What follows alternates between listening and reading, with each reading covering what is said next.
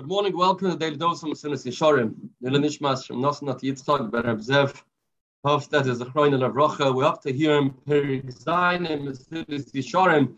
Moshe Chaim Letzato is being Mo'oyer us how to approach mitzvahs with Zerizos, and he split it into two parts. One is before one does the mitzvah, to make sure one starts doing it right away without any shehuyi, without pushing it off, without postponing it. Mitzvah balayatcha al tachmitzena. That was chelik aleph. The second chelik we're going to learn today is once a person started to do the mitzvah, not to lax off in the middle, not to slow down and not to postpone finishing the mitzvah. Once we start, make sure to finish it as fast as possible. We'll learn the second paragraph here in Perek Zayin. Ach hazrizus achar aschalas ha'maisehu. There's zrizos after one started to do the mitzvah. Shekiven she'achaz b'mitzvah. Once you started to do a mitzvah, you got hold of it. Yemahai lahashlim oisa. Try and finish it as soon as possible. Don't try and be lax and lazy. Like a person feels, what a heavy burden I'm carrying, and he just wants to get rid of that burden on his shoulders. Be nervous. Maybe I won't finish doing it. So when a person wants to finish the mitzvah right away, there's a danger.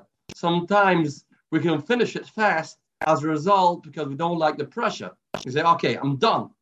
Done with chakras, done the daf, done my benching because it's a pressure. That shouldn't be the reason why we finish it fast. No, we finish it fast. Who knows what's going to happen? Who knows if we will be zeicha to finish doing the mitzvah? Therefore, a person has to make sure when he starts the mitzvah to finish it. Only when you finish it, that's the schav. Chazal were very chomer, gave very harsh punishments for a person that doesn't finish the mitzvah. And they said, somebody that starts the mitzvah and doesn't finish it,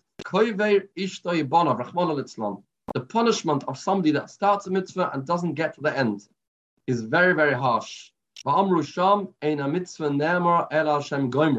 Mitzvah is only considered a mitzvah for the one that finishes. If the mitzvah is done by two people, you have one person begins and one person finishes it. The ikar is a finishing it, the gemar.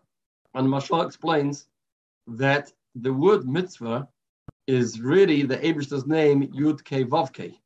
The last two letters is Vav and the Hey.